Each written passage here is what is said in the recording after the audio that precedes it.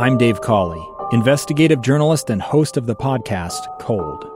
In October of 1985, a woman named Cherie Warren left work at a busy Salt Lake City office to meet her estranged husband at a downtown auto dealership. She never made it home. Cherie's car surfaced weeks later in Las Vegas. In the parking lot of a hotel casino. No one knows how it got there. Strange. It was strange. Both Cherie's estranged husband and her boyfriend raised suspicion for investigators. I kind of thought that he might have done something. But no arrests were ever made. In Cold Season 3, we dig into double lives, make new connections in the case, and examine the difficulty raised by reasonable doubt. We want answers just as much as anyone else. They have creeps like that now too, so nothing's changed. That's the new Cold Season 3, The Search for Cherie, now available anywhere you get your podcasts.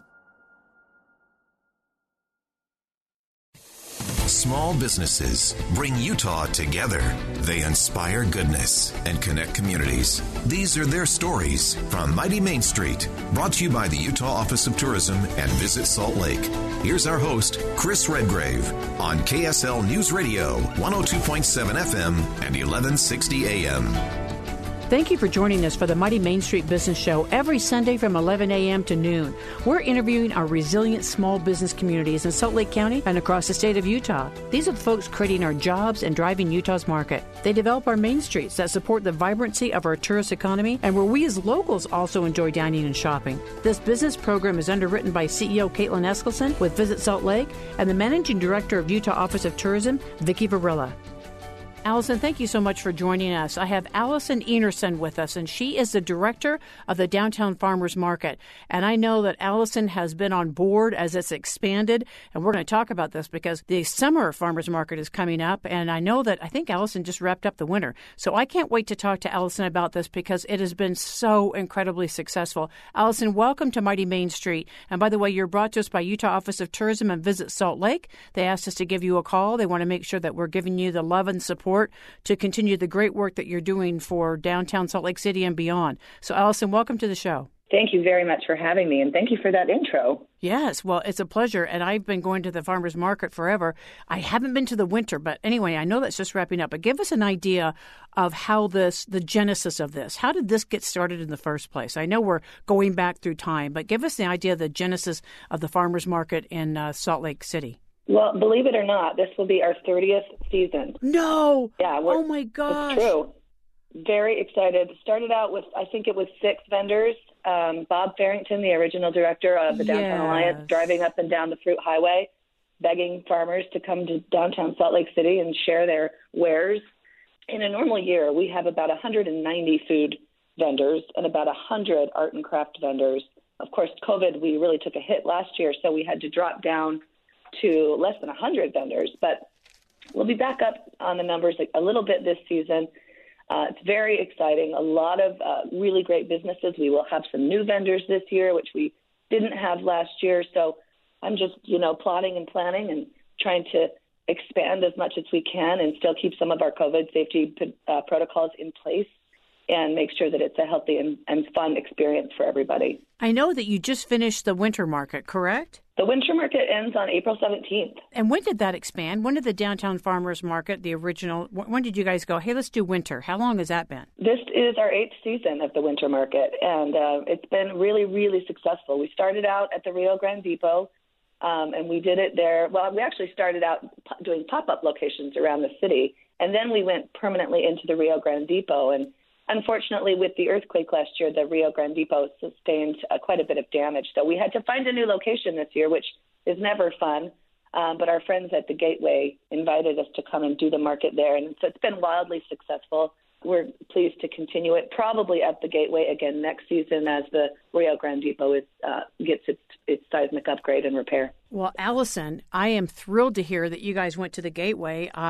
Because, look at the Renaissance at the Gateway. I am so excited about that. I got a little bit nervous when it went through some of its impacts and challenges, but it is coming back in a big way. Yeah, they're doing, they've expanded with a lot of business, not necessarily a lot of retail, but like the food businesses are doing really well there, and they've had so many corporations come in. And so I think it's been a good path for them, and I'm excited to see us be able to go back out into restaurants and see some of those businesses really thrive again. Well, speaking of thriving businesses, Allison, it's legendary what the downtown farmers markets have done for business, for small business. I mean, if you stop and think about it, where else can you just go and take your product where it's in public and where you have the actual public tasting or trying your product on, or say, hey, listen, I think I want to buy this hat or whatever it looks like, and being able to see if this can go.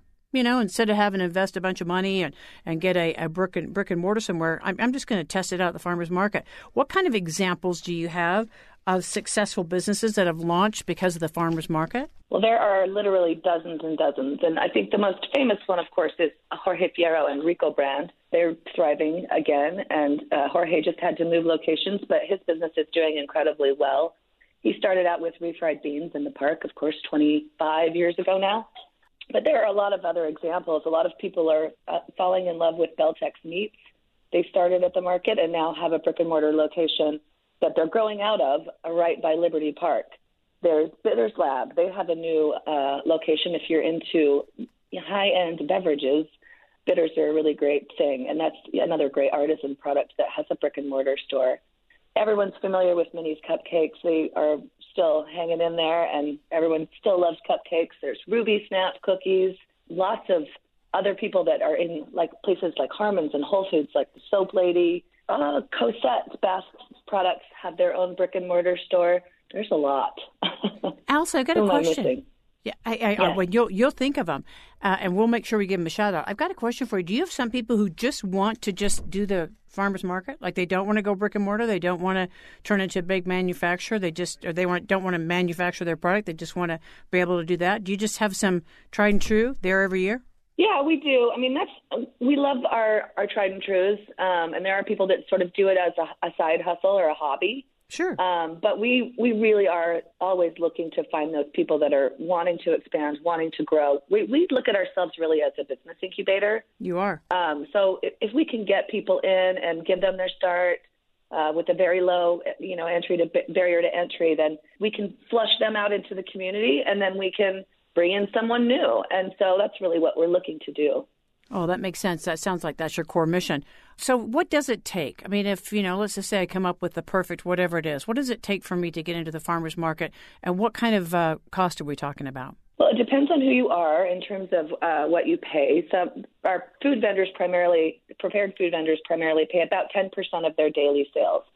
So that's another one of those sort of the better they do, the better we do. Sure. So we're always looking to build really successful vendors.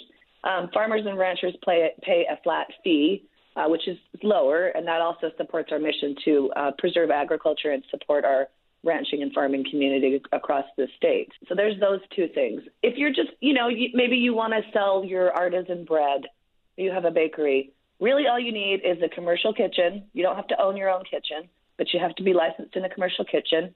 And then you kind of just have to have a tent, a table, a cash register, a cash bag, however you want to do it.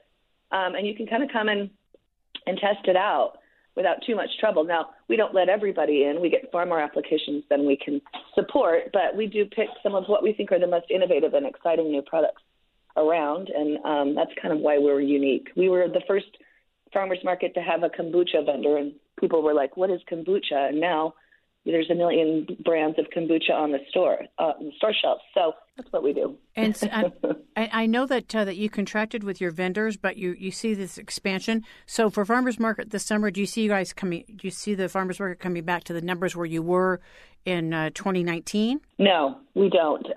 We had 10 feet of space between all of our vendors last year to allow for social distancing and to allow for sort of lines. So we're dropping it down to a little bit more. We're dropping it down to 5 feet.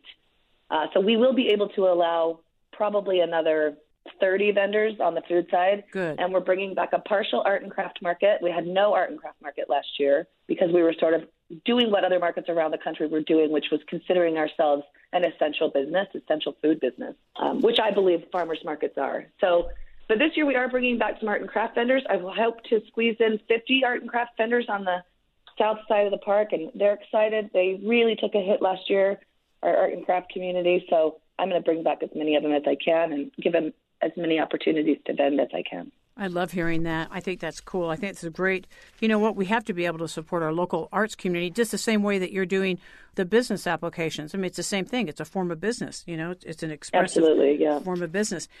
And so you're getting tremendous support from Gateway. You really feel the love from them. They're really bringing you in. Oh, yes. Yeah, they've been great. They've been very accommodating. They let us do vendors outside when it was nice last fall. They let us keep the doors open and the heat on so we have good ventilation.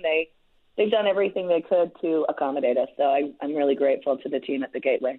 Allison, what got you in the business? How were you the director of the Downtown Farmers Market? What got you in the business? It's a good question.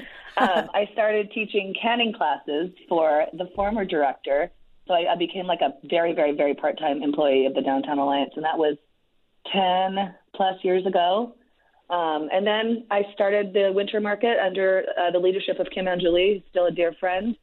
And when she decided to go, I got the opportunity to take the helm. So it all started with pickles.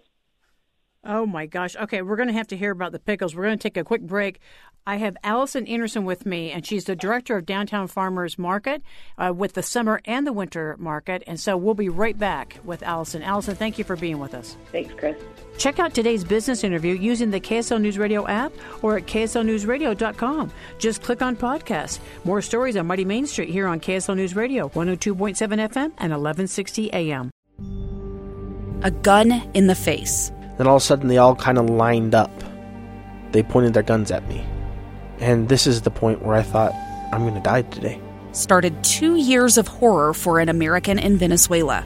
They said, you need to give us your phone and get ready because you're coming with us. I'm Becky Bruce, and I spent a year researching and piecing together Josh and Tammy Holt's story about their ordeal in a notorious prison. That's when everything started to turn bad. We had another pound on the door. Boom, boom, boom. And there was the police once again. You can binge all of the episodes of Hope in Darkness on KSLPodcasts.com or wherever you get your podcasts.